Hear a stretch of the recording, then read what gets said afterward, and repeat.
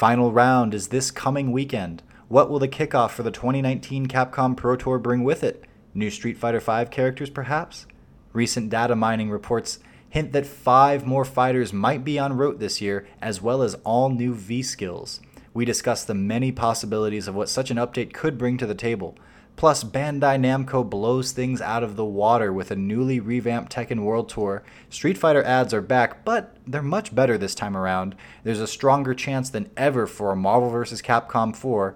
We discuss why a Mortal Kombat vs. Street Fighter crossover probably shouldn't ever happen, and plenty more on this week's episode of the Event Hubs podcast. Perfect.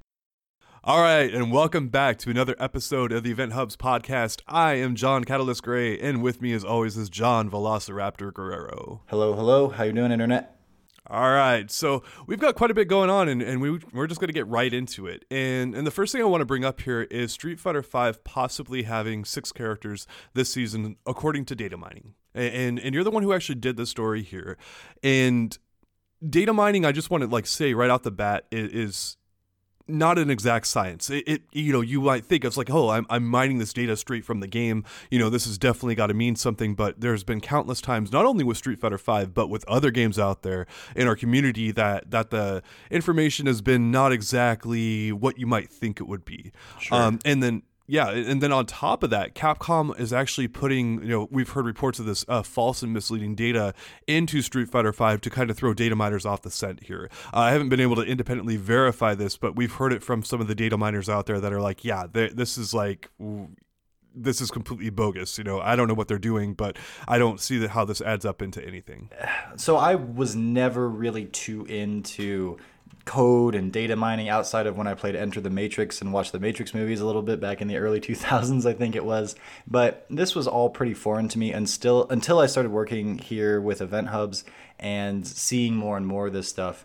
And when you look at all these, a lot of the times things will be, well, obviously it's encoded, right? And things will seem to have patterns where there might be a few initials that looks like a character name, or there's a sequence of numbers that lines up with about how many characters already exist in the game on the roster with the slots for like 6 more. And you go, that looks like it could be what I think it is, which is, new characters coming in or a new mode or something like that.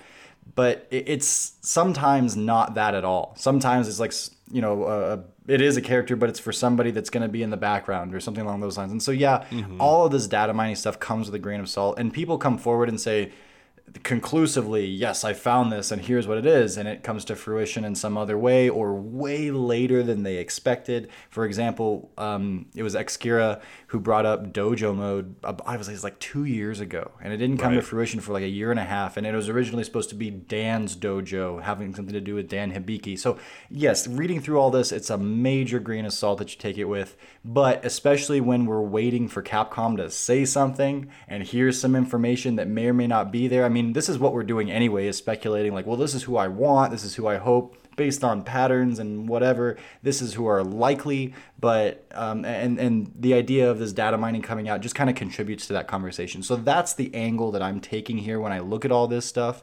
But I say all that and then say, yes, what was his name? Yurinka. That was his name, and it was posted on Resetera. I don't know how you guys pronounce that. But there's a ton of stuff there. It's new costumes, new titles, a couple new stages, and then room for, I think it's 5 additional characters after Kage. But like, I have no idea beyond that. And I'm really hesitant, especially on this platform, to go, yep, looks like this is what we're getting, because I don't want to put, anything by my name in terms of promises when it comes to Street Fighter. Yeah, now you mentioned here some of the other stuff we might be getting, and one of those things includes maybe a second V skill. And Xkira has actually been talking about this for quite some time. Maybe this is some stuff that Capcom's experimenting with. But we actually just recently ran a poll here of which V skills are the best and which ones are the worst. And it's pretty damn clear there's a handful of characters who just have garbage V skills still. And with the V system and V gauge, being so damn important in Street Fighter V, it's pretty terrible to have a bad V skill in this game, right? Oh, yeah. It's. I mean, I don't want to speak too much because I have Menat's V skill. I generally have had characters except for Vega that have had okay V skills that could work with something, right?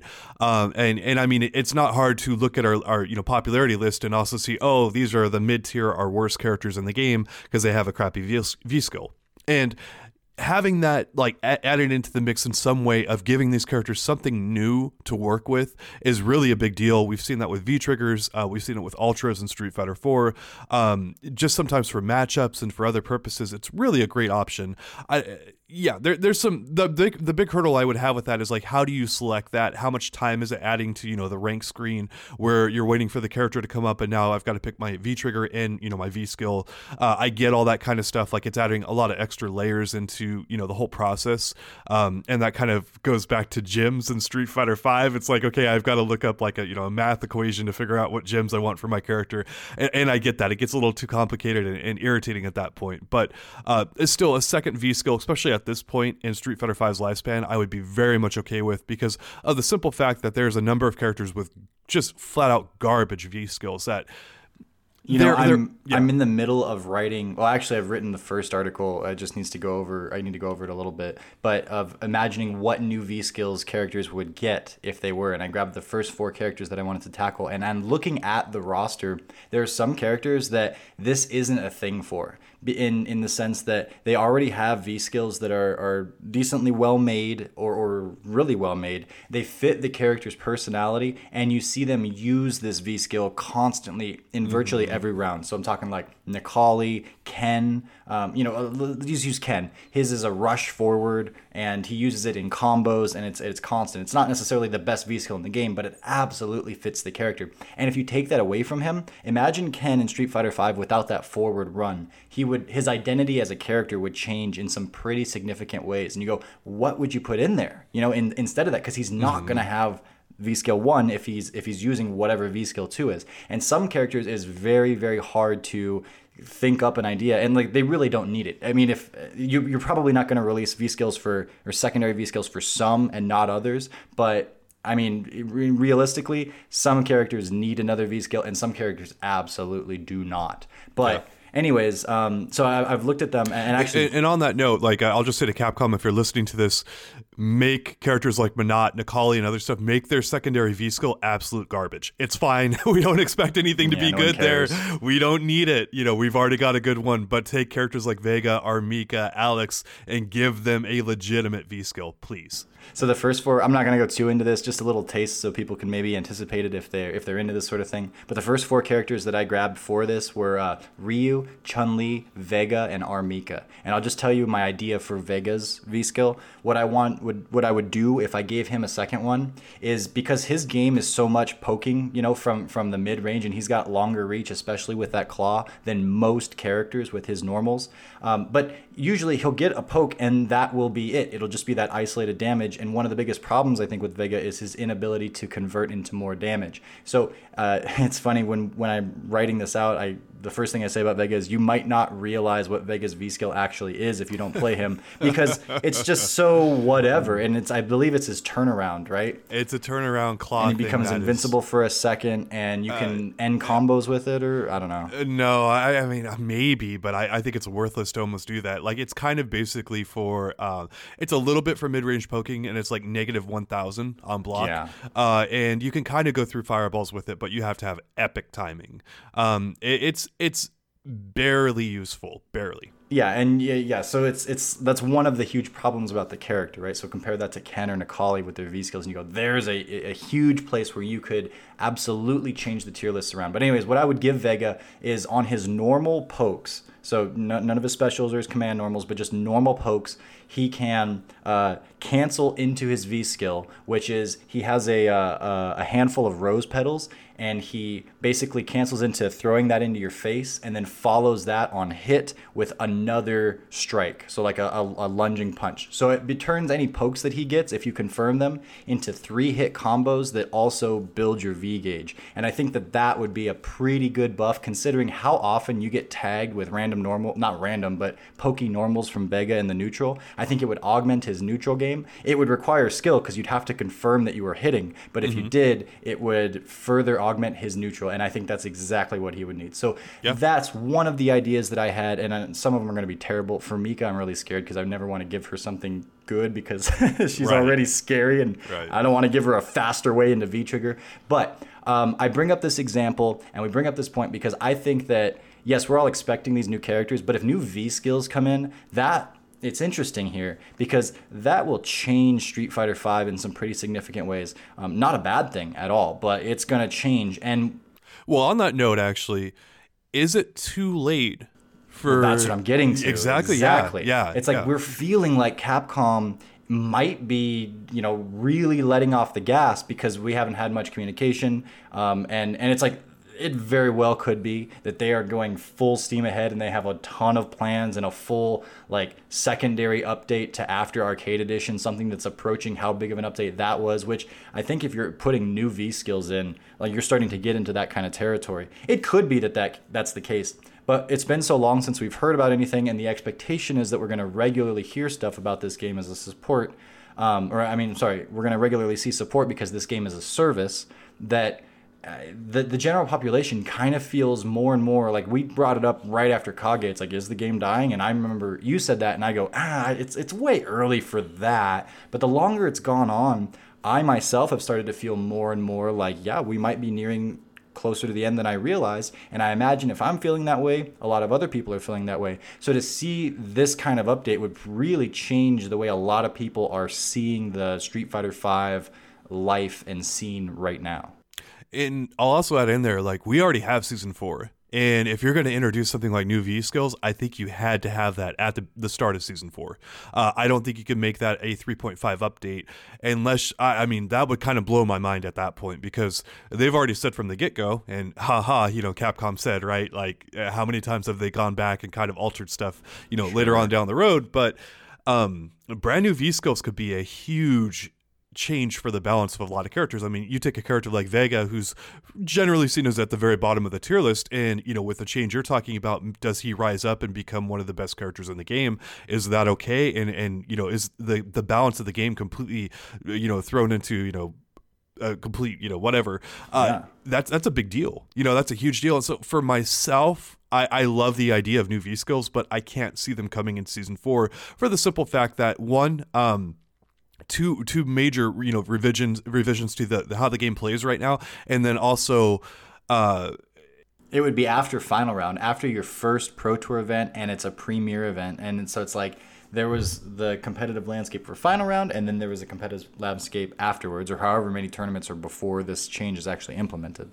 Yeah, it to me it has to come in Season 5 if it's coming, and then at that point, why bring it to Season 5 when the game is going to be ending, that next year or however? It doesn't have a long life in front of it, and I don't think anyone at this point in time is predicting a long life for Street Fighter V anymore. The polls that we're running on the website, I think, are really indicative of that. And actually, let's get into that here just in a second, but. The game is, as much as I enjoy it and love it, it's not that well regarded in our community. People don't have the passion for it that they had for Street Fighter 3, or Street Fighter 4, or Street Fighter 2 for that matter, if you ask me. At least during that heyday when those games were really on top, right? That's something that really can't be overlooked. It's not a game that's beloved by our community. And I won't go too far into this, but I was having a conversation with Dream King 3 or 4 days ago. We were talking about Street Fighter V, and we've discussed this kind of a thing plenty of times on the pod, but it just doesn't translate to enough consistent feelings of reward and happiness and that dopamine drop to get me to want to do it in my free time. So I go to other places for that. I'll do it more for work and such, and sometimes I do, and I enjoy playing, locals and such. But I could sit and play 4 for all day, online or with friends and such. And 5 feels just, it doesn't have that same, it's like a 6 out of 10 where 4 was an 8 or a 9 in terms of how much fun and excitement and reward I feel like I get out of it. That's just me, but I imagine that's a lot of people too. We just recently had a team tournament here in Arizona, and there were 30 people that showed up, or 11 teams, so I guess 33, and that was really cool. We actually had more people signed up, and some of our regulars between the last few months when that team tournament was first organized, because we were all trying to speculate who was going to be on whose team and what it was going to look like. And a couple of regulars between the time of the announcement and the actual event just kind of fully up and quit because they just don't want to play Street Fighter V anymore. And I think a big part of that goes into what we were discussing, in that the community feels like this might be getting closer and closer to the end. And if you don't have the fun and you don't have the fact that it's going to be around for much longer, so it's like, it's the end of the day, we're kind of slow, let's close early. It might be how people are starting to see things, and maybe they're going to personally close up shop a little bit earlier. But I mean, to each his own, and I still play it, I still enjoy it, but not like I did others. And again, I love this game. I think it's phenomenal. My favorite game in the series. And there's plenty of other people who love this game as well, too. And you don't have to look far to say it. I'll shout a few people out here. I think 801 Strider clearly enjoys the game and is having a great time with it. I think Punk enjoys the game now that Abigail's gone. I know Justin Wong enjoys the game quite a bit and finds it very fun. He's got other stuff going on in his life now. But, there's still a number of people out there who very clearly enjoy the game. I think Tokido probably loves this game because he's been the most successful. Yeah, it's been the most successful he's ever been, I think, in a fighting game, right? So there's a lot to love there for him. So again, but I can't make a good argument against the general sentiment that I see in the community that you're saying. It's like, that's kind of how people feel, and it's cool to hate on the game, and that's an unfortunate state the game's at. I've done enough defending of it. So, but I'll move on and just say real quick that. The data mining showed about 6 characters right now for Season 4 is what it looks like. But having a little bit of a coding background, I'll say that this would not be the hardest thing ever to fake in terms of, Capcom putting misleading information in there. At the same time, that's been the history of the game. We get 6 characters a year. Just with data mining here before we move on, it's just... The track record to me is about 50-50. About half the stuff you hear never comes to fruition for whatever reason. And about half of it comes about, but sometimes it comes about, as you mentioned with Dojo Mode, in a way or in a style that you did not anticipate. And that's just kind of how stuff goes with data mining. So take it as you will. It's certainly better than no information at all. But again, about half the time you can kind of throw out about half of what you see. This popped up on my radar, like I said, right after I started working with Event Hubs, and specifically with Street Fighter V and the early leaks that came via data mining for, the first stuff that we found out. And I thought to myself, well, okay, this sucks for Capcom, but at least it's really easy to fix. All they need to do is go in and make any character names that they're going to put, like Mario, or the guest character from Super Smash, or Scorpion, or, even put Sagat, even though Sagat's not coming, and just put it right out there that this information is not directly reliable. And if people are looking at it, if people are data mining, then they all have their eyes on it. You go, okay, look, everyone, while you're looking right now, this information, it might be completely weird. It might be throwing you for a loop. And then from there on out, there's that sense of doubt, and data mining immediately gets leveled down in how much credence it gets from the community. But they didn't do that. It's like that was like the first thing to rectify the situation, and then also work on, just being able to hide stuff better. But I don't know. You do you, Capcom. That's what they're doing, apparently. Xcure has, got into more about what his new hair color is going to be than it is actually data mining on stuff. And he's starting to troll people who follow him and all that. So I don't know if that speaks to frustration or whatever is going on with him, but there it is. So moving right along here, we did put up a poll on our website. You did actually, about what people's favorite Street Fighter game is ever, what part of the series. And I wanted you to elaborate a little bit on what your thought process was there and what you saw with the results. That actually came about as, because of one of the conversations you and I had on the podcast. Well, it struck me when you said Street Fighter V was your favorite game.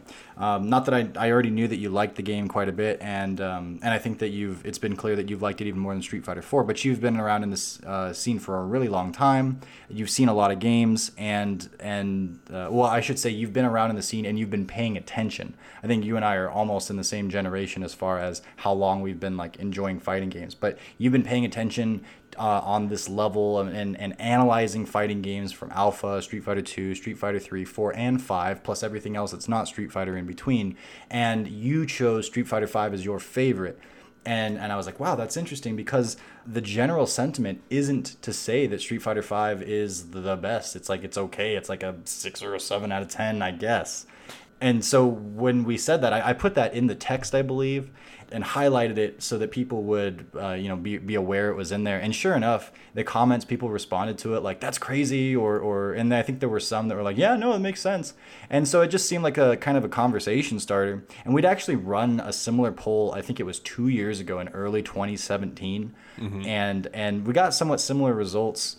It was odd to me. It struck me. And so I figured, well, it would probably strike other people. And then I just want an answer here in 2019 after the Arcade Edition update to see if the game had fallen into the better graces of people. But according to the results, I really don't think that it did. Do you have them up in front of you right now? Oh, yeah, I do. And Street Fighter 4 is number one. And 30% of the vote, Street Fighter 3 number two. And then Alpha, then Street Fighter 5, and Street Fighter 2 are basically tied for fourth.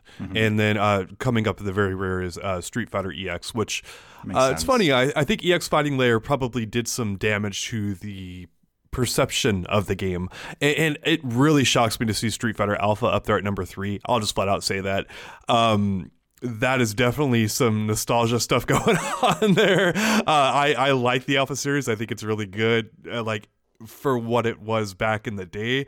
But that was really not seen as a great competitive time for fighting games, especially with Street Fighter Alpha 3. Alpha 2 is generally seen as the superior version of that, at least in the Alpha series, I should say.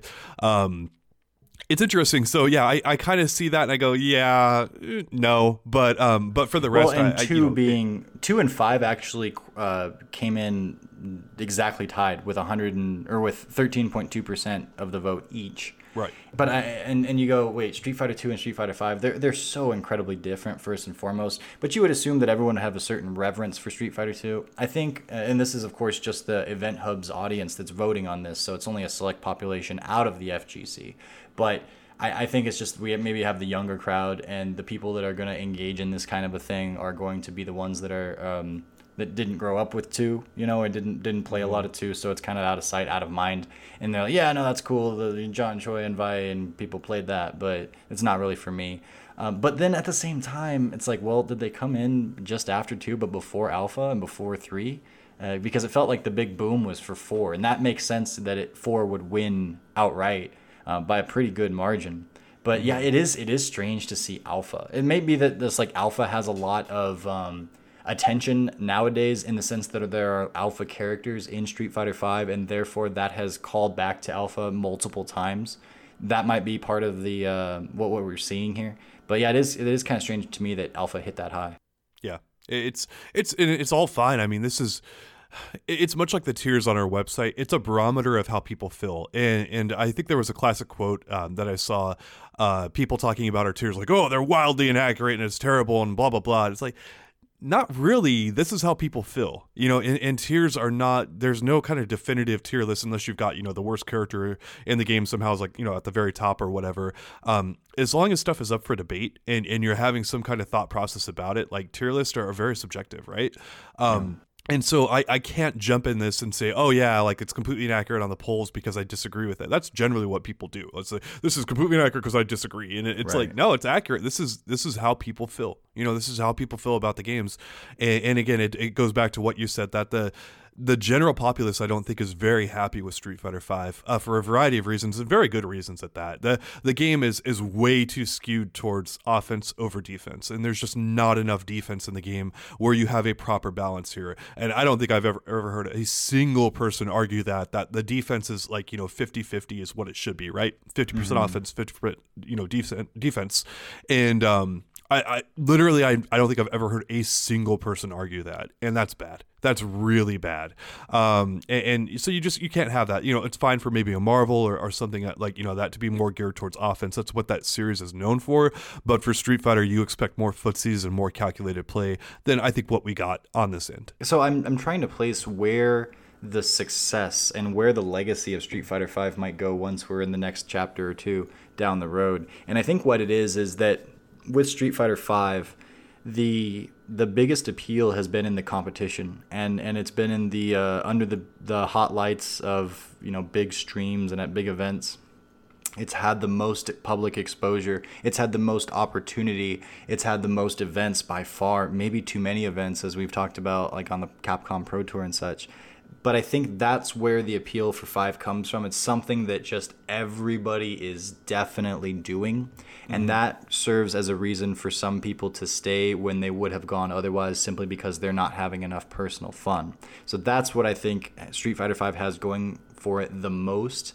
And again, it's not like there's nothing else about it. It's just that I think that's the main pillar that it stands on. So up next here, Ed Boon put out a poll on Twitter and asking people about a crossover that they'd like to see. And some of the options here were Mortal Kombat versus Street Fighter, and another one that's very compelling is DC versus Marvel. And one thing I'll throw out there, like from the get-go, is I have a tough time seeing DC and Marvel ever agreeing to have their characters fight, for the simple fact of who's gonna win, right? Like, you can't have, Superman beat Spider-Man and have Marvel be okay with that, right? And I get it, it's a fighting game, everyone beats everyone, and it kind of always ends in a draw. Like, if you ask people to name who won all the Street Fighter tournaments, people go, I think Ryu won one, and after that it gets really murky. So it's nothing's really decided there, but man, does that look like a licensing one? It would be a dream to do, I think, for any gaming company. They'd love to do that, but Marvel and DC signing off that, I just can't see it myself. But how do you feel about it? Like, as far as how Marvel and DC would feel about having their characters essentially beat up by what might be their competition, I mean, yeah, I get it, but that's also silly, and like, get over yourself is what I would say. Also, I don't get to look at the numbers that come in and how much, how many billions they make or don't make based on little things like that. So I'm probably talking from a much less, filtered and more, just basic point of view. But I think that they should do it, and that's silly that they wouldn't, because I mean, I remember even in college, I had this kind of conversation in middle school, I had it in high school, I had it in college between classes. You sit down with your friends and you ask, who would win in a fight, Wolverine or Superman? Because Wolverine can't die. And actually, I guess we found out that he kind of can. Spoilers for Logan. And it went like Master Chief for Yoda, because Yoda could do all the flippy, stuff from Star Wars, the crappiest of the crappy ones, But those kind of conversations would last for a long time. I remember one in college went from the food court to the Catran, which took us home, to when we were at home, just still talking about, just rifling through. And so when you get to the fighting game community, it's like you get to entertain this. I mean, how many Screw Attack, Death Battle, and Death Battle-esque videos are out there comparing all these characters that are, oh my gosh, they're so similar that we see them cross between, for instance, Marvel and DC all the time. It's like Quicksilver and the Flash, who wins in a fight, who wins in a foot race, all that stuff. And so it's something that we are super drawn to, the fantasy fights in pop culture. And you could make so much off of it, as a fighting game, because you're actually having them fight. There you go. And of course, that was the title that won. There were three options, I think, as you said: DC versus Marvel, a horror icons mashup. So basically, just going all in on what they were doing with Mortal Kombat 9 and Mortal Kombat X guest characters, and I assume they'll do in Mortal Kombat 11, or Street Fighter versus Mortal Kombat. And I think we'll get into that a little bit later, but. It is interesting to see the way that the community, especially the fighting game community, I would assume they'd want Street Fighter versus Mortal Kombat, because within the fighting game, and I assume most people that are voting on, there's like 170 or 17, I think it's 117 people voted in this Twitter poll, 117,000 I should say, sorry. I would think that most of them would be fighting game minded, and when they're searching on Ed Boon's Twitter. And Street Fighter and Mortal Kombat, man, those are pillars of fighting games from the very beginning, and they kind of like the genre kind of split with those two. But anyways, it's like, no, that was last place. That's not what people wanted. Yeah, I just going back to it, as you mentioned, having arguments with your friends, like, who hasn't had that, and one, who wouldn't want to see this type of game? I get hung up on. Yeah, it's great for the fans. It would be excellent for the developers. Whoever got this would, I kind of think, be held in a bit of reverence from other game developers. Like, how the hell did you pull this off? Like, we've wanted to do this for a long time. And I think that speaks to the likelihood of this pulling, actually getting out there and happening, right? It's unfortunate. I wish it would happen. I want to see it happening. I have a really difficult time seeing, Warner Brothers, DC, and Disney, Marvel going, yeah, go for it. This is fine. Like, we're on board with it. No, yeah, I don't either. So not holding breath, but it is a good look for, like, well, first of all, Ed Boon as a established developer figure in this community got that poll out there and got people to vote on it, and that won. And Marvel and DC are gonna see that, so maybe it's a seed planted for some time in the future. But yeah, I don't expect it. I expect Street Fighter character announcements before I expect that to come to fruition. Yeah. So Mortal Kombat versus Street Fighter. Let's get into that now. I think that for this game to happen, it would have to be PG-13. And I actually think there's some precedent here with, the Mortal Kombat characters being in the Injustice games, right? They get to push, right to the limit of what is acceptable for a PG-13-ish type rating here, with the ESRB. And that means, no R, no heavy violence, blood, mature rating type stuff. And that's what Warner Brothers has signed off with, DC has signed off with the characters in Injustice, right? Beat the crap out of him, but you can't rip Superman's head off, right? Mm-hmm. And so you get Scorpion and other characters in there, which is perfectly fine. And there's been no real complaints about those characters showing up.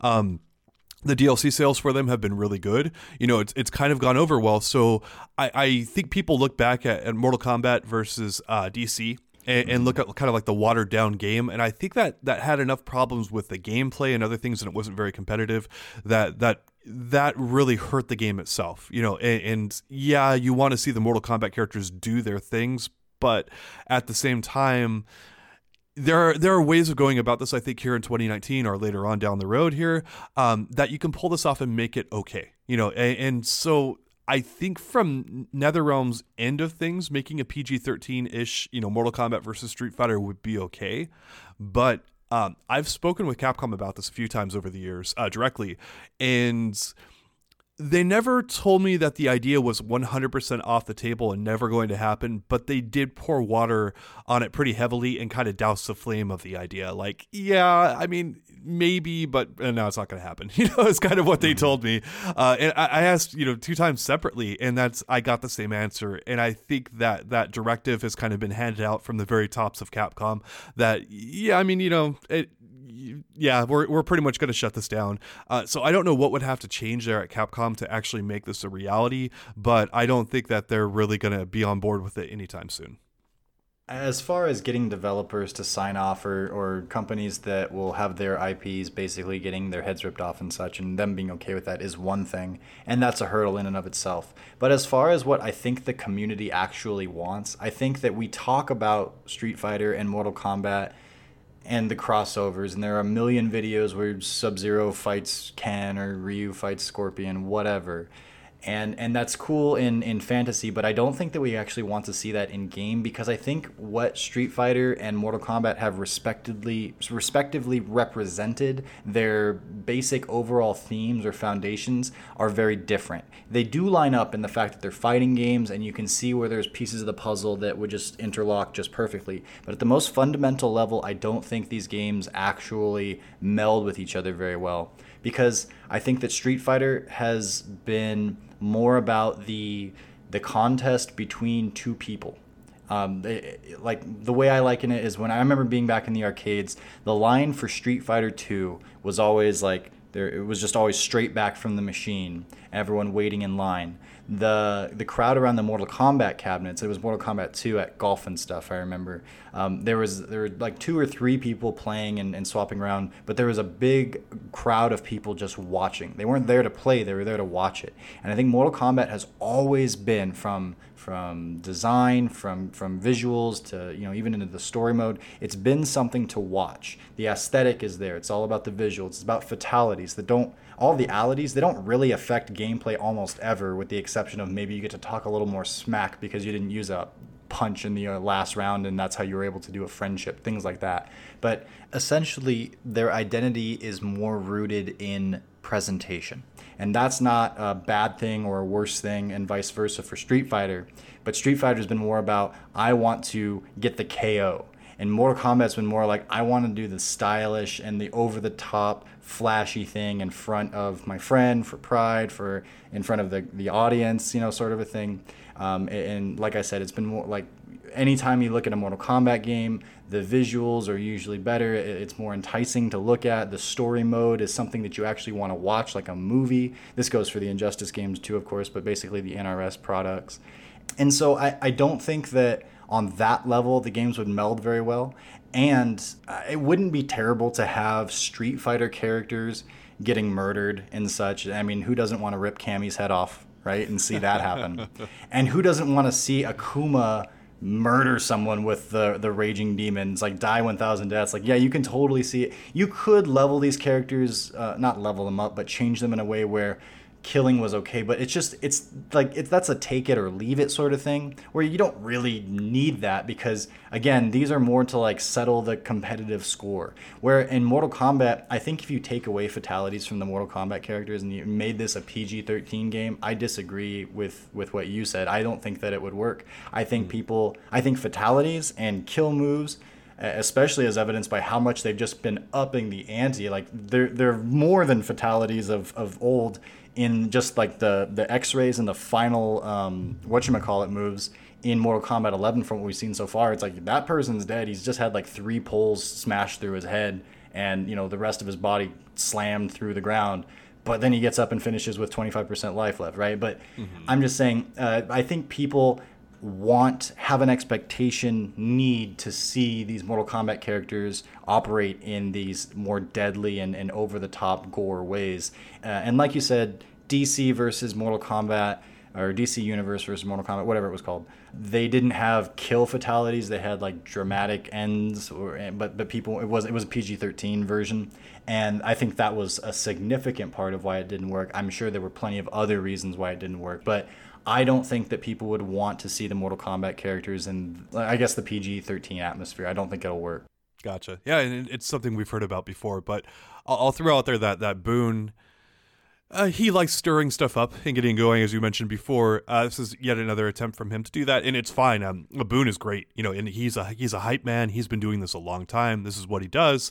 Unfortunately, I don't think it's going to amount to much. I would love to see the resulting products, from a business standpoint and my own enjoyment, right? I would love to see this kind of stuff. I think the odds of all the stuff he pitched are pretty minimal, except for maybe, a horror movie mashup or something like that, because we have seen, that type of stuff actually appearing more often, maybe, the Saw character, Jigsaw, I don't know how that worked, but versus like Jason or, Freddy Krueger or whatever, I could see more of that kind of thing happening, because I think the licensing rights and then those characters killing each other is not that big of a deal in the grand scheme of things, because that's what they do anyway, right? So yeah, I think if you did something like that, it would be more of a passion project and for fun, and there would be plenty of people, and like Dream King would buy 10 copies of that game, yes, right?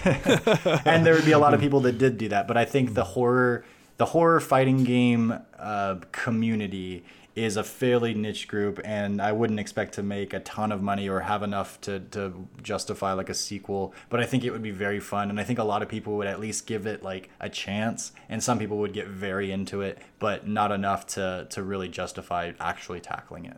Right. So getting into the next one here, we've got Fox selling out, all their stuff basically to Disney, getting purchased out. And I want to say how this kind of reflects here on a potential Marvel versus Capcom 4.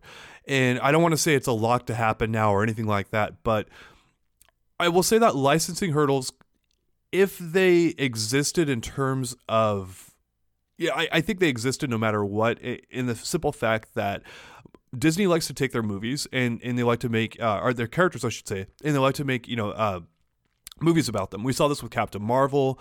We saw it with the Guardians of the Galaxy cast, Black Panther, I should say, and Thanos, and many others. They had their own movies, or they were a prominent part of, some movie that they were putting out there, and those characters got into Marvel Infinite, right? That's kind of a big deal for them. And so even though the characters that were in Marvel 3, Doctor Doom, X-Men, Dark Phoenix, Storm, all that kind of stuff, even though the X-Men characters were in that game, the licensing hurdles of making those characters more than just video game characters, which is something, again, we know Marvel wants to do, have kind of been cleared now at this point. And so with that, I would say that the odds of Marvel 4 happening are a little bit higher now, just because that one of the huge knocks on Marvel Infinite was that the cast sucked, right? Not only did they not look good, but the cast was not there. And the X-Men characters have been a huge part of Marvel versus Capcom history. They not like, hey, these characters are somewhat, whatever, they're there, but not a lot of people play them. It's like, no, these are some of the most played and iconic characters in Marvel versus Capcom.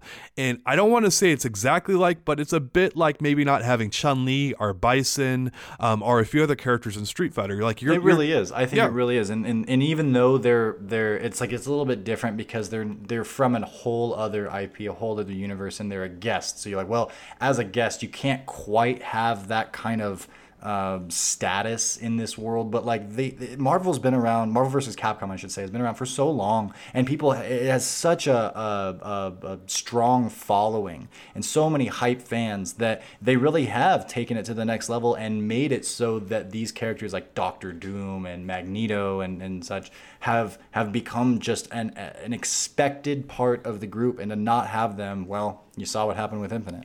Right. So the licensing hurdles, they've been cleared a little bit. This is opening the doors a little bit more to a Marvel 4. And my way of equating this with an analogy would be, I don't think the road is a bit smoother. It's gotten rid of some of the potholes and some of the bumps, but it's not completely smooth, right? It's you've gotten rid of some of the rough edges now. And so with some of the movies that are planned right now, we've got a Dark Phoenix movie coming out. They're doing stuff with the X-Men.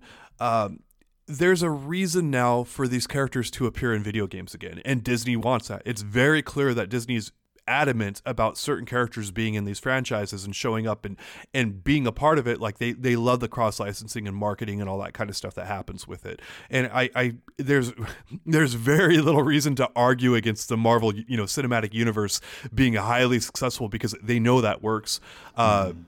These games have been a part of it. The Marvel versus Capcom games have been a part of that success, I would say. And when they're well received and well liked, I think that they want to see, the backing on that stuff. And then esports is a big thing, kind of across the globe. It is Disney owns ESPN. ESPN is investing in more esports stuff. A bunch of people are investing in more esports stuff. You have a big esports game that's properly executed and done well. I don't think Disney is going to see that as a negative. I think they're going to see that as a very big positive. So I look at all this stuff and I see the stage being set for a Marvel 4 kind of reveal or setup at some point. I don't see it being a lock, but again, I see momentum heading in that direction. Yeah, I would have been more doubtful of this as we've talked about it. Okay, so Infinite fails and everybody kind of eventually accepts that it's just not, it's not going to be at EVO. Okay, nails in the coffin. And anyway, everyone holds out for a little while. Other nail goes in the coffin. Okay, Infinite's done. Where's Marvel versus Capcom, the franchise, going to go? Maybe into the ground forever. Who knows? But that's kind of where I started. And people immediately, though, began talking about, well, how does it come back? Does it come back through an update? Does it come back through just a different game? How long do we have to wait for another game? It's there's still a real fervor there, and people still really wanted it back. We get to now, and man, time flies, but there might have been ample time there, between when Infinite came out and then didn't do too well, and now-ish, maybe in the next year or so, who knows, that you could actually pull another one of these out. And with the success that Capcom's been having in other avenues with its other games, I'm sure that the company's doing well enough to perhaps tackle this with what we initially started this conversation with, Disney acquiring most of Fox. They're going to have these characters. All that plus Filipino Champ, I guess, having insider information. I'm not certain that he does, but it's a weird thing to kind of be lying about if he is. Maybe he's just doing it for attention. And if the story at the end of all this was F-Champ did a thing for attention and it wasn't true, I guess that wouldn't be the craziest thing ever. But as it stands right now, I'm inclined to believe him. It seems kind of random that he would be doing this and then saying, save this tweet, mark my words, check this out. But I'm not going to say too much. It's well, then if that's the case, and if what the way F-Champ's presenting it, I would imagine that it's not even that far off. Yeah. And what a comeback they could do if they just did it kind of right, and they had the right characters. The things that were wrong with Infinite were easy fixes. I mean, maybe not easy once the problems were there with Infinite itself, but if you were to get to start over from the ground up, it's easy to not hit those potholes again. You know, it's easy to just kind of swerve out of the way. You know where they're coming. You know why they happened. It's not rocket science in a lot of respects. And so, I mean, this is still Capcom. I wouldn't say it's easy, but yeah. But shots not fired here. I'll just say that Marvel has plenty of fans of Capcom employed at their offices and whatnot. We've mentioned a few of them. There's a few more behind the scenes. They've negotiated a deal, to get people thought there was no way that Marvel 2 would ever see a re-release, right? It happened. They got Marvel 3 in there. People, again, said, no way that's happening. These movie franchises are way too large. Marvel's a completely different company now. You can't get the licensing agreements. Capcom got them again, and they got it again for Infinite, right? And man, how shocked were we about Infinite? Everyone was like, pouring water on that idea. Like, there's no way that Infinite is going to be coming out. And it kind of shocked everyone. It started getting leaked out there online. And I think it came up like in a December, kind of out of nowhere, right? And we're like, wow, like Infinite's here, and it looks like trash, but it's here. It's shocking when this stuff happens, but there's definitely a road here that they can traverse on to get to that end destination of a Marvel 4, right? It's not completely out of the realm of possibility. And when you hear enough whispers about this kind of stuff, you start to, put some stock in it. Filipino Champ is generally going to be pretty darn reliable with this stuff. And I have to be careful about how I word this next part. So I'm really going to be obtuse here and just say that there's reasonable. It's completely reasonable to put stock in what Filipino Champ has said, and that's why we've done it. It's why we reported on it on the website. There it is. So sure.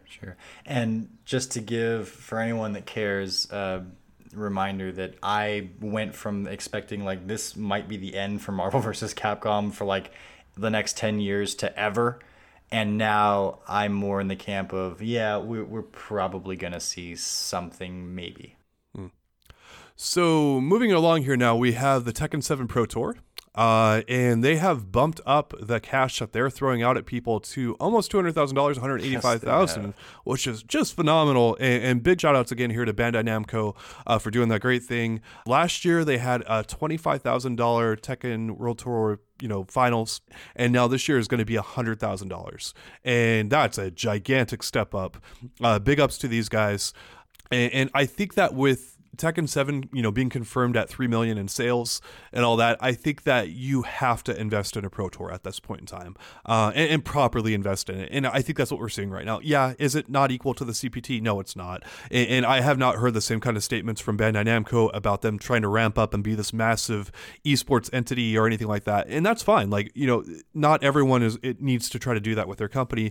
Capcom is taking on a fair bit of risk with that approach, and they're in it for the long term. As we've heard about, they're talking about not 5, not 10, but like 20 years out, we're looking at this thing, and I get it. That's a huge investment for a company that has shareholders that they have to approve and appease, I should say. That's a big deal, right? So I'm really happy to see that Bandai Namco has gone from sticking their toe in this water to putting their whole foot in. Like they're definitely in here, and this is the kind of stuff that powers DLC sales. It's a great marketing campaign for your games, like current and future. People see the season pass up there. They say Negan, they see all this stuff. It's a great marketing opportunity where you literally have hundreds of thousands of eyes, or probably maybe 1 million or 2 over a full season of the Tekken Pro Tour, right? That are looking at your game, and you're able to market the new content and new things that you want to throw at them. We've seen this with Capcom. They have their season passes up there, but who's to say like you can't have other games that you're working on in there as well? Especially something like Dragon Ball FighterZ, right? Just throw some promos up in there, or any other game you're working on, Jump Force or something like that. Like put it in there, and it's a great marketing opportunity. There's plenty of dead time with tournaments, and that you can run these ads for it. You can do these little special promos for it. Take a 20-minute segment, all that kind of stuff. I'm just very happy to see more companies recognizing the value and the opportunity that's being presented to them by basically esports. Bandai Namco has continuously shown that they know what's up over the last couple of years. More than anything, I think with Tekken 7, but you have Dragon Ball Fighters right there doing it well as well. But this is just another one of those like statements where they show that they've made progress. Because last year there were a few pretty obvious issues people didn't like about the Tekken World Tour. This time around, I think the biggest one of those was the prize payout at the end, because it was actually higher in 2017 significantly. They lowered it in 2018, and that made people feel like, well, are we just are we completely shutting down here? Are we on our way to turning the lights off? And a lot of the players that, like, the pros that this actually affects, that actually get paid out, were considering, at least on Twitter, considering not doing this next time, and it was kind of scary. But then they come back with this and they're like, okay, guys, we didn't get, $500,000 or $600,000 like Capcom. And you don't need to compare this directly to Capcom all the time, but we got significantly more, to the point where we're showing you that we are leveling up. And this has happened in so many different ways, whether that be, gameplay, presentation, DLC, Pro Tours, you name it. Bandai Namco has been paying attention to everything and really doing a good job.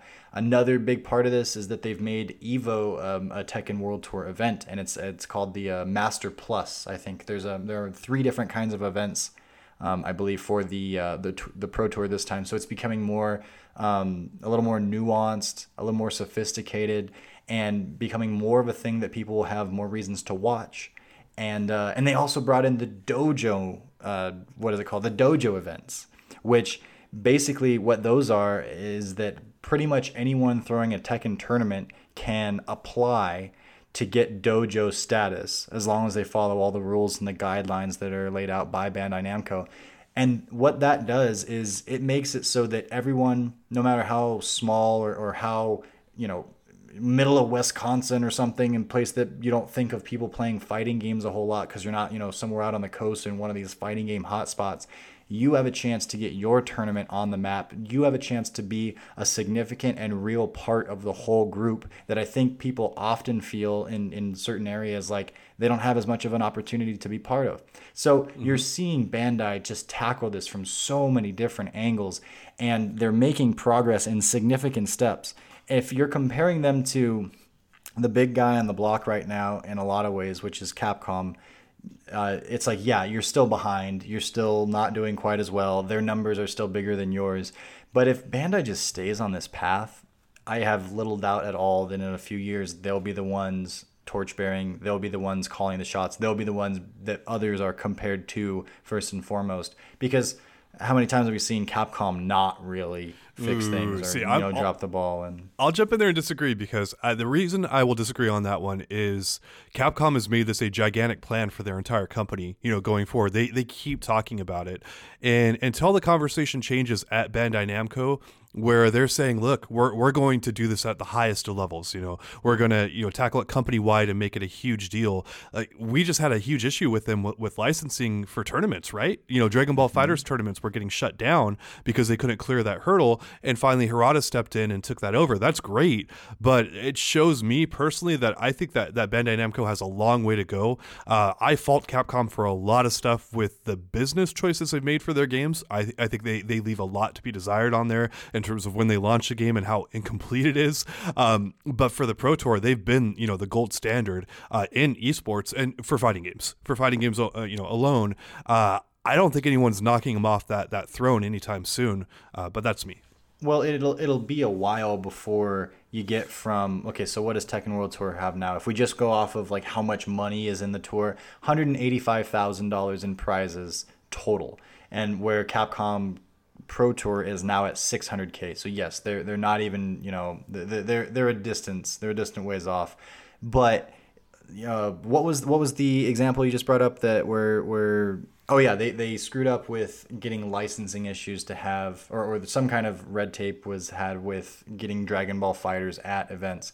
It seems that they've had the problem, but they fixed it, and I'm seeing those fixes be just expedited, put into place, and then things continue on and continue to grow, and they're only going to continue to grow more and more if they stay on this track. It's going to be exponential. So you go from 25, well, I don't know how much money was in the Tekken World Tour. overall last year, so I won't say it went from 25K to 185K because that's probably not quite accurate. But the point is they're making this progress. So yes, it's probably not going to happen in next year, probably not even in 2 years. But if they stay on this path, it's like they have the ability, they have the understanding, the wherewithal, and they're going to move to a place where they're definitely going to be more and more competition for Capcom. And at the same time, Capcom keeps making these kinds of decisions. It's like the ones that we've seen in recent times. It's like, how long are you going to be able to hang around when there's other people growing around you? Yeah, you know what? That sounds like a bet to me that we're going to see how it plays out in about 20 years. So, all right. Moving along here, Street Fighter V's ads have come back. They are back, and you know what? I actually think they look pretty good now. They have some variety this time. You're not seeing the same, splash screen that comes up every single time, and they're not baked like onto or into the costumes, which is like really good because it gets really awkward. They're not iron-on stickers. Yeah, there you go. One thing I'll mention that I don't like about it is I oftentimes play in battle lounges, and you see ads in there right now, but you don't get any kind of fight money reward if you have them enabled. And it's like, well, why do you have ads that are showing when you don't get any reward for it, right? That's kind of the whole point. You have to play ranked and casual. And I'm not saying that, reward should be into the battle lounges, because I realize that could be exploited, right? But it's kind of weird that you show them at all if you can't get any reward for it. And again, it's a pretty minor complaint. I could just shut them off before I go into a battle lounge. It's just like, oh, hey, one little box you need to kind of check there in the future in terms of maybe, if there's a mode that you can't get a reward for it, like don't enable sponsored content on that, right? But again, overall, I think it's a nice step up in what this should really look like kind of going forward for the most part. Like there's definitely more steps they need to add in and build onto it, but overall, I'm like, oh, that's what you guys were planning on doing, right? The funny thing about it is, what's the name of the company? Uniqlo? Is that what it is? UT Uniqlo? I'm not sure offhand. No. That's okay. That's what it says here. I don't know if that's how you're supposed to read it or not. So sorry, Uniqlo. If you want us to pronounce your name right, give us money too.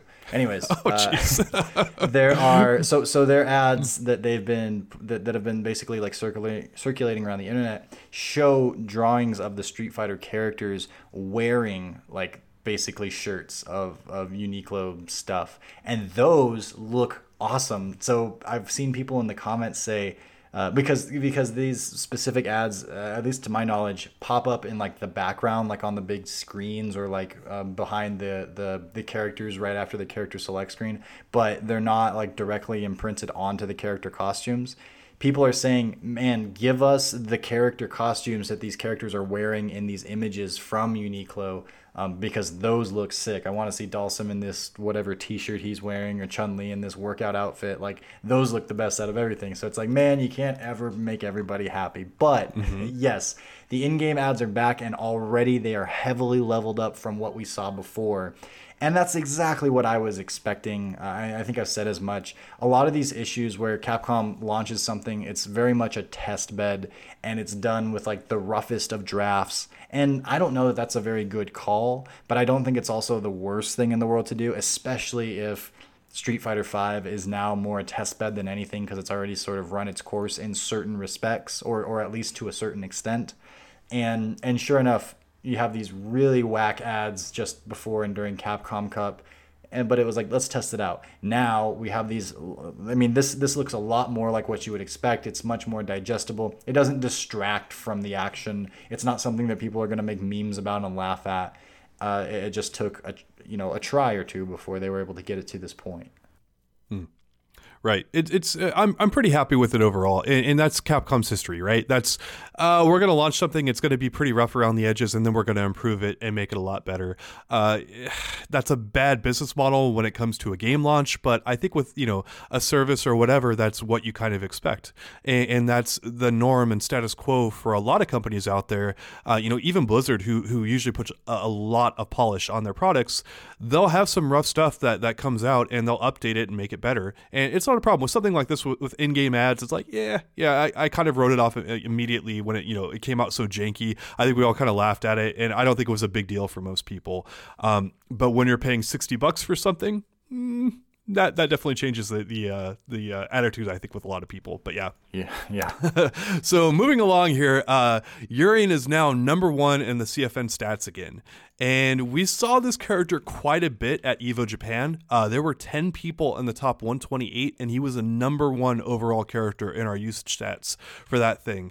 And I'm looking at this character and going, okay, the last couple months here, he's been the number 1 character in Street Fighter V Online. And is this a sign of the times? Is Urien coming back? Not Season 2 Urien, but is Urien overall coming back? And are we sleeping on Urien as the ultimate scrub people out character in Season 4? Oh, let me just start with, I have a hard-ass time with Urien's Online for some reason.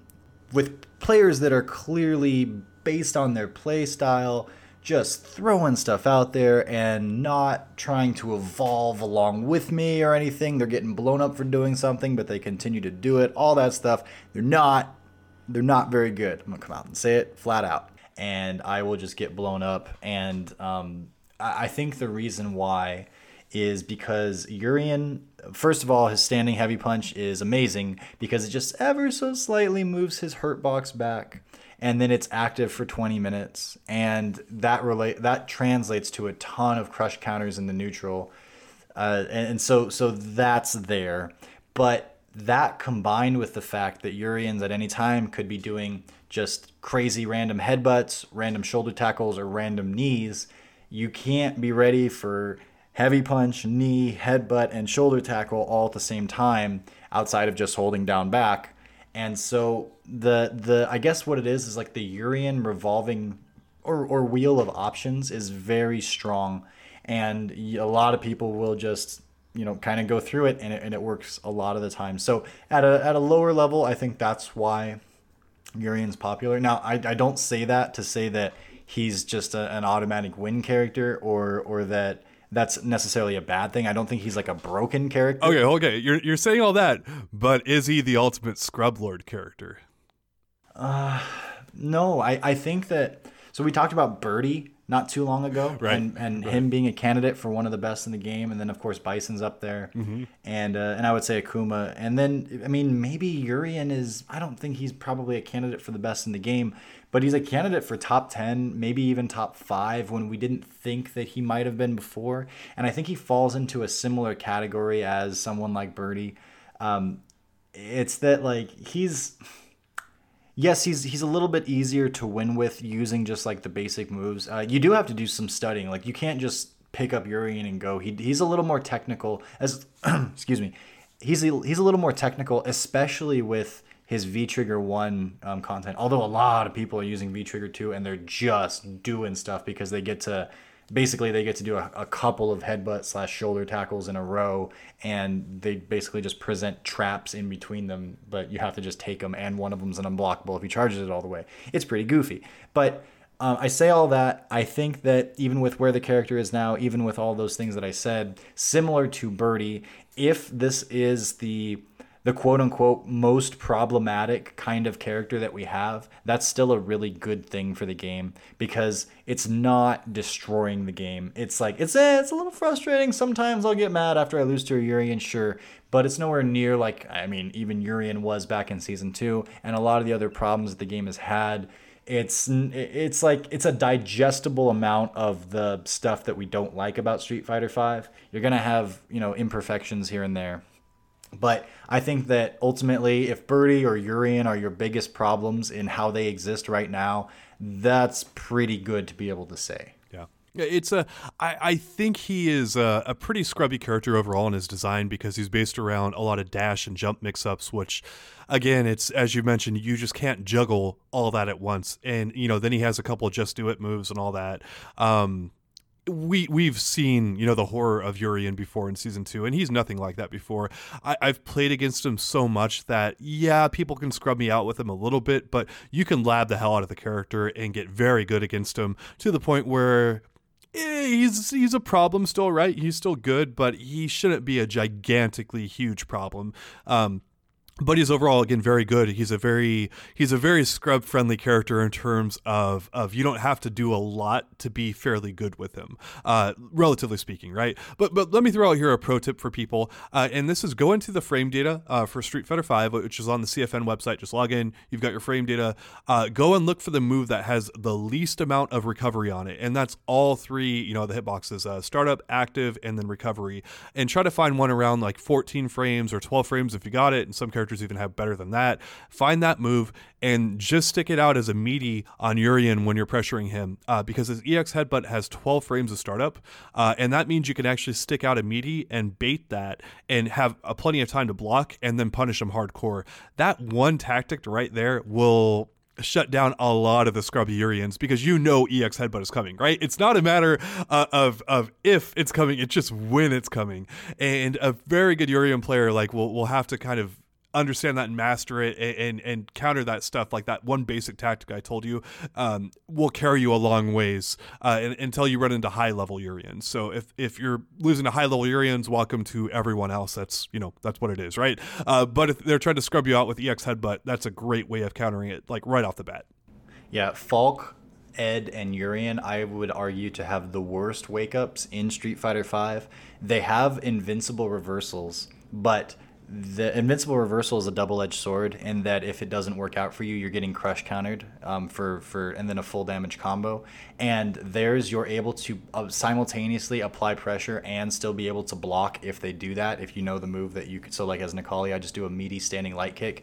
If they do that move, I'm still able to, if they do EX headbutt, I'm still able to block and then a full punish. And if they do anything else, then they get hit and they have to block and just take it. And that's with meter, and so yes, Urians can get fairly predictable with their really good moves. The other thing I would give as a pro tip, if you're having problems with Urien, when you corner a Urien, guess what's coming 80% of the time is a knee to either get out of the corner or to try to just to switch pressure onto you. Yep.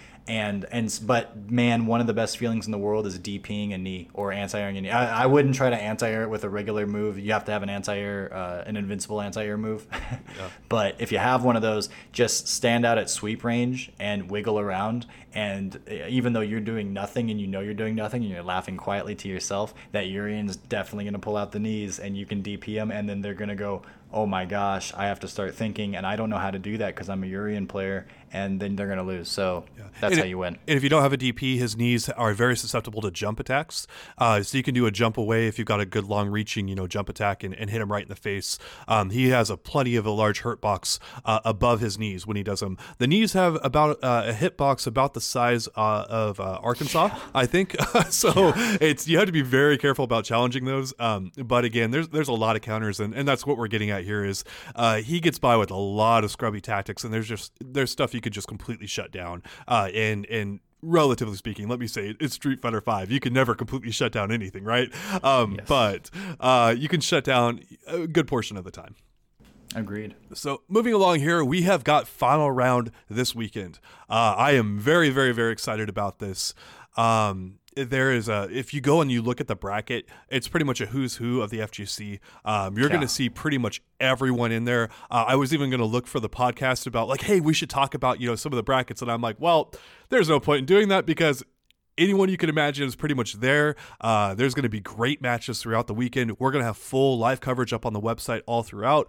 We are expecting character announcements for Street Fighter V this weekend. And maybe I should just say a character announcement, maybe not characters, but there's, we're throwing around the idea right now that Capcom is doing things differently, right? And in their past, they have done multiple character releases before at one time. Balrog and Ibuki came at once, which was kind of, a little bit of I think, Capcom was working on stuff, got a little bit delayed, right? One was delayed into the release of the other, but we did get them both. Yes, and we also got Sagat and G, which happened at EVO last year, and they both came at the same time. And another thing I'll throw out there is Bandai Namco Namco has been releasing, or unveiling, I should say, and releasing 2 characters at once. And we know that Capcom and Bandai Namco have a pretty cushy relationship with each other in terms of a friendship. You know, they compete and all that, but the reception for Tekken 7 has been very good with Bandai Namco doing that. And you know, Sagat and G was very well received as well. And I could kind of see, I'm not saying it's going to happen, but I could definitely see a multiple character reveal here at Final Round. Just say, hey, here's 2 brand new characters. They're out this weekend, or they're out very soon, you know, on Tuesday. Go play them right after Final Round and have fun. You know, that's something I think is very much on the table right now. What do you think would happen if they did indeed reveal something? Okay, so I'm expecting 1 character reveal. I think that's probably the safest bet, and I would put the chances of that at about 90% right now. Mm-hmm. But if they did 2, or they did, like, we're getting a character reveal, and I don't think we need a like a season 4.5 balance change. I think those have more come out of necessity, and we don't really need one, so I don't expect to see one of those. But say they did, you know, a huge update like the V skills thing, or just something bigger than just 1 character. What do you think that does for the way people view Street Fighter right now, given that a lot of people are thinking, man, this might be the end, and we're starting to wind down? I think it ignites some passion in the community depending on who it is. Sagat is a ridiculously iconic character, and as people were so hype about him, and he really hasn't made a big impact on the game, right? He's pretty much flying below the radar. Bonchan is going to be there. I hope and I pray that he plays Sagat finally, and I hope we actually see some Sagat players out there. But again, I'll go to the caveat of your question that I think it depends on who it is. If they go with 2 brand new characters, people might not get that hype about it. Like the brand new characters in this game have not necessarily gone over very well with people like Falk and Ed.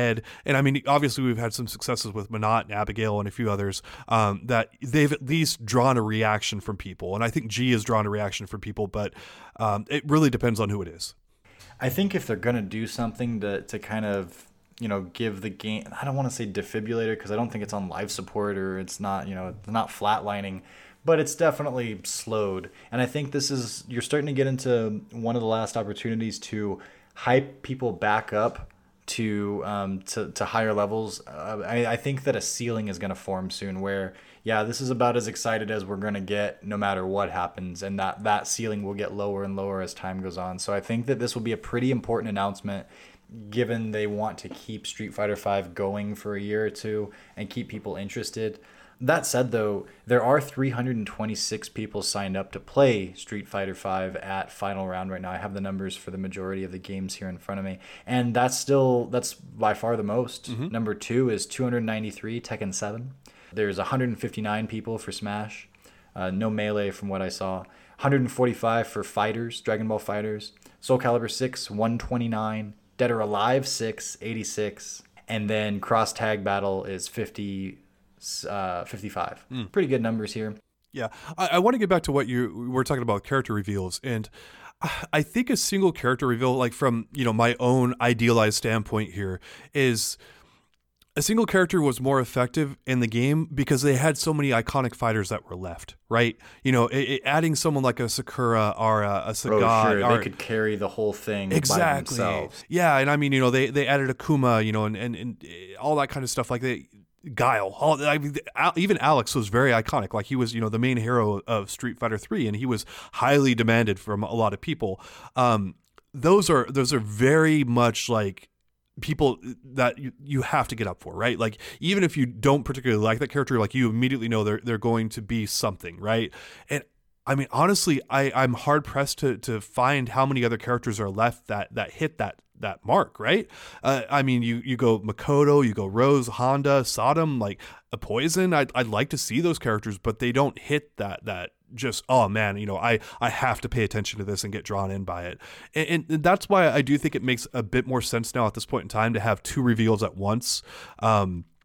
We got a lot of radio silence from Capcom for so long, and it's kind of a way of putting a bigger bang on this and getting it out there. And I realize, you know, it's spreading a little bit more thin if you only have 6 characters this season, but again, it's a way of coming out with a bang at Final Round.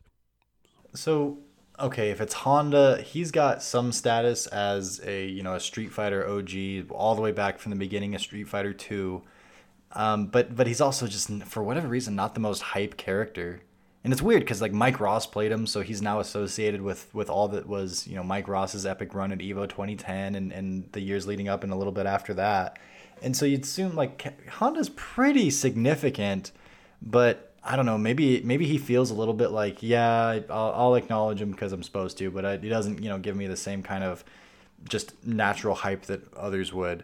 But then you have characters like maybe C. Viper. She's fairly new because she's only from Street Fighter 4, but she was very flashy and a lot of people really liked her. A lot of people liked watching her, and she's definitely an audience's character, right? With how the fire and flash and the movement across the screen, electricity, like you could do a lot in esports with a character like C. Viper. And especially if she's playing the way that, you know, you saw people like Latif and Wolfkrone play her. They were just very high flying and entertaining. I think Rose would be. A lot of people are frustrated when they see Rose. She's just, I guess Rose players would be happy to see Rose. Yes. A lot of people would kind of roll their eyes, but she also has her place. She's got a chair at the table. You've got a reaction to her, at least. You know, that's a big deal. Even if it's a negative reaction, you have a reaction to the character, and you're not just like, nah, whatever. Get out of here with any brand new characters that have never been in a Street Fighter game before.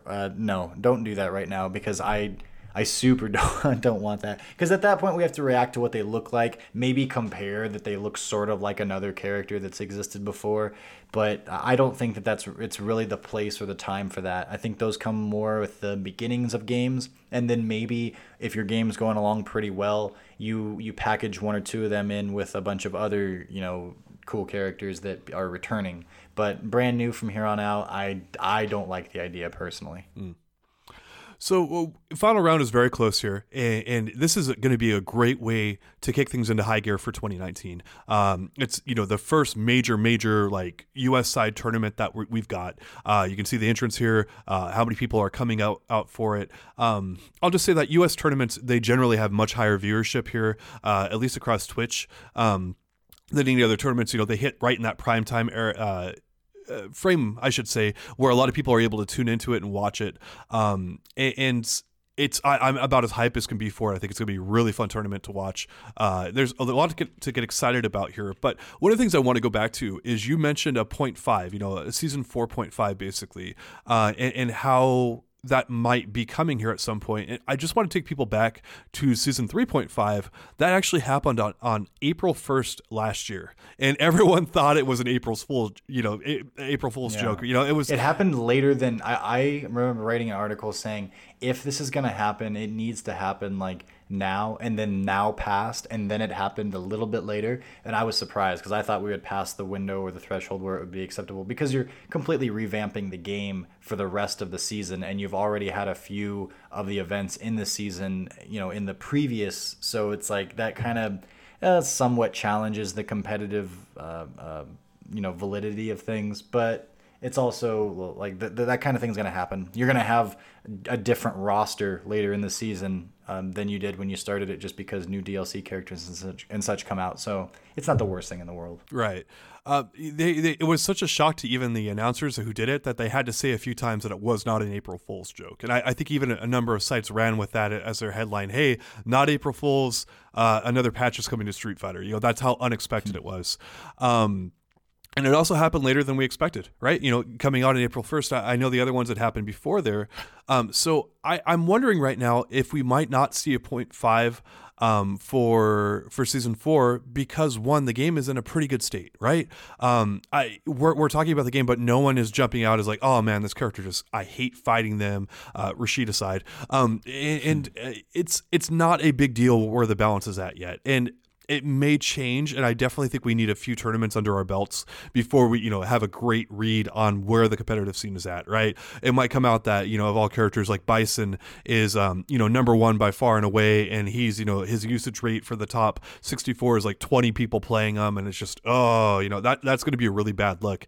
And at that point, we really do need a 0.5 patch, you know, get it out there in front of people. Capcom has set the stage for doing things differently this year. It doesn't mean that we need a patch here on April 1st or anything like that. We might get a little ways into the season before we see a 0.5 patch at this point. And again, that's what they did last year. It came out of nowhere. It came later than, we anticipated.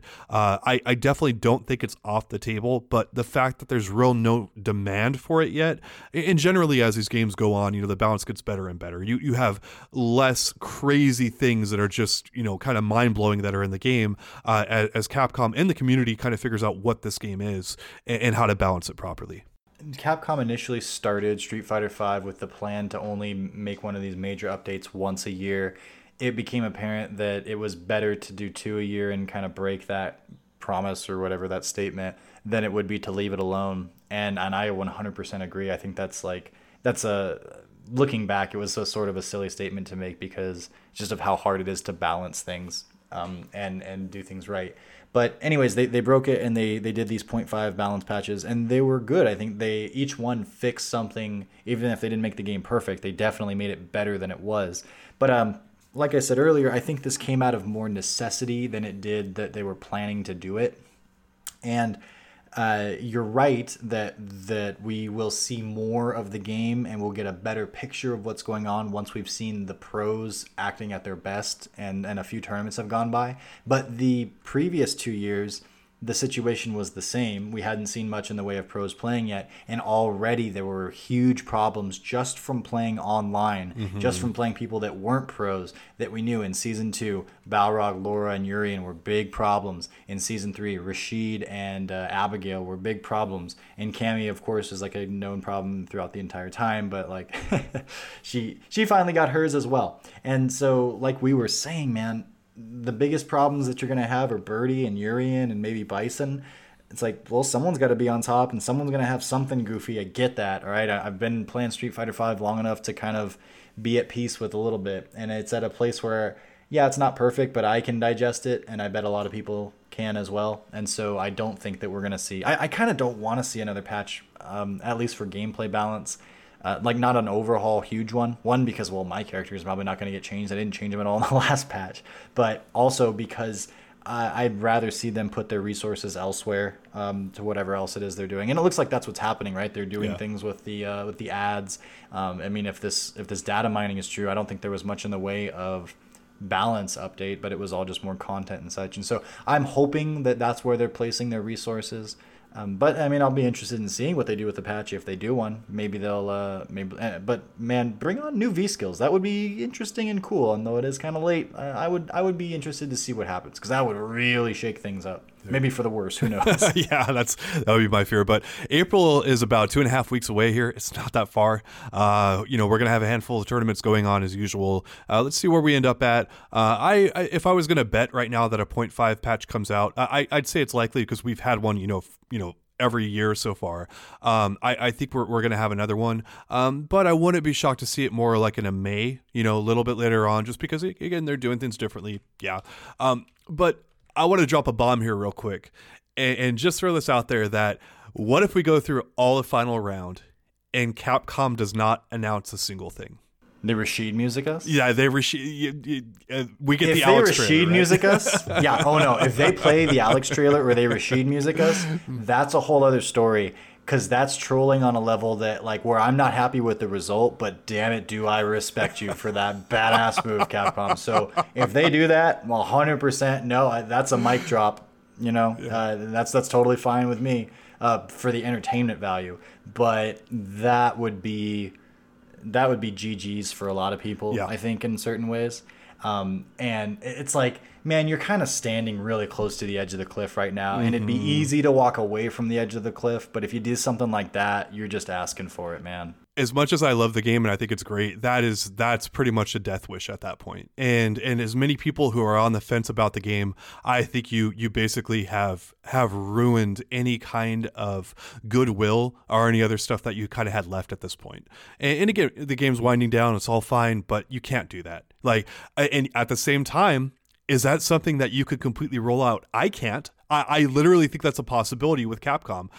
Do you think that there's any chance that happens? Like a 10%, Oh, which is a huge I know. amount considering like what you would imagine they wouldn't. Yeah, but 10%. I think 90% will get a character, and it would be up more so. But here's the thing: Capcom is, if I've observed one thing about their announcement and such practices, their schedule, it's that like you can't predict it. And it's probably not because they're smart about, it's probably the opposite, they're smart about their schedule and they stay unpredictable. It's that they just kind of like just do things that whenever it works out for them, and they don't think about a lot of stuff that seems very obvious and apparent to a lot of us. But Capcom, they remain unpredictable. I do not know. So the only thing I know is to not fully expect anything, because I've been so wrong so many times based on, oh, well, this is how they did it last time. So that just means they're not going to do it that way this time, as far as I'm concerned. Gotcha. All right. Well, on that note here, I'll just mention here to close this out that Arcade Edition is coming really close to final round. It's going to be out actually in Japan. Maybe as soon as by the time you hear this, people are going to be playing it. So you're talking about Type Arcade. Yeah, right? the Type Arcade. It's based on the PC version apparently of the game. It's definitely different. It's not, the same exact client that we have here, for the PS4 or the, PC. We get that, right? There might be something like unlocks or some kind of timed stuff or something in there. Like there could be some stuff out in the wild here even before final round.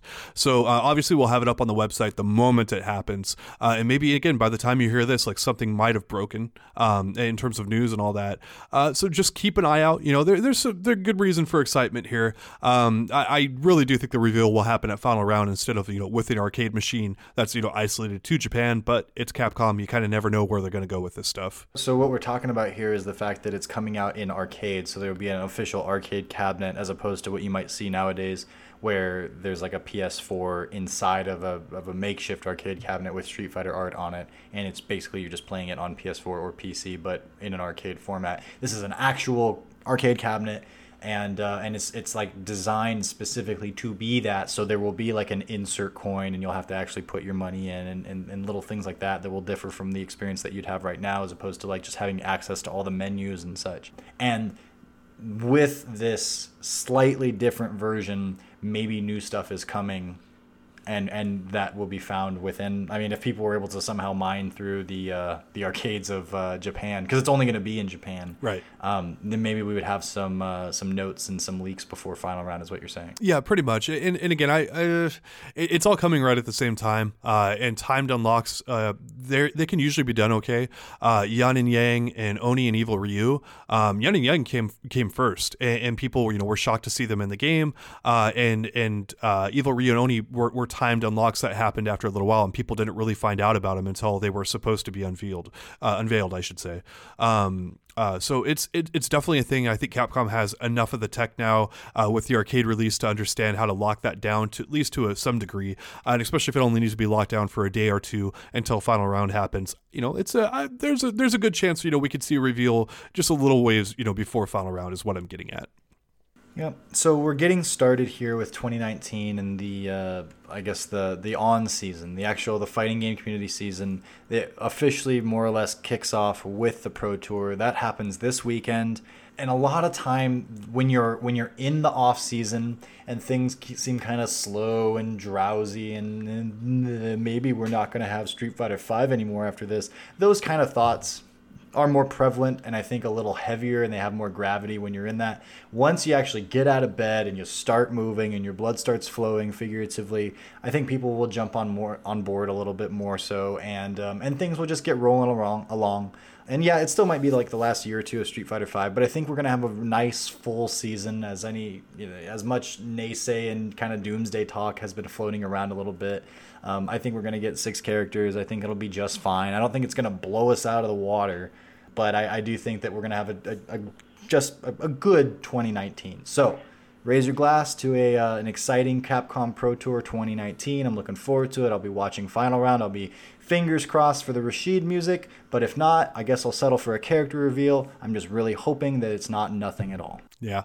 I raised my glass, and I think I've got some broken chunks that have kind of cut me a little bit. So we'll see what happens here.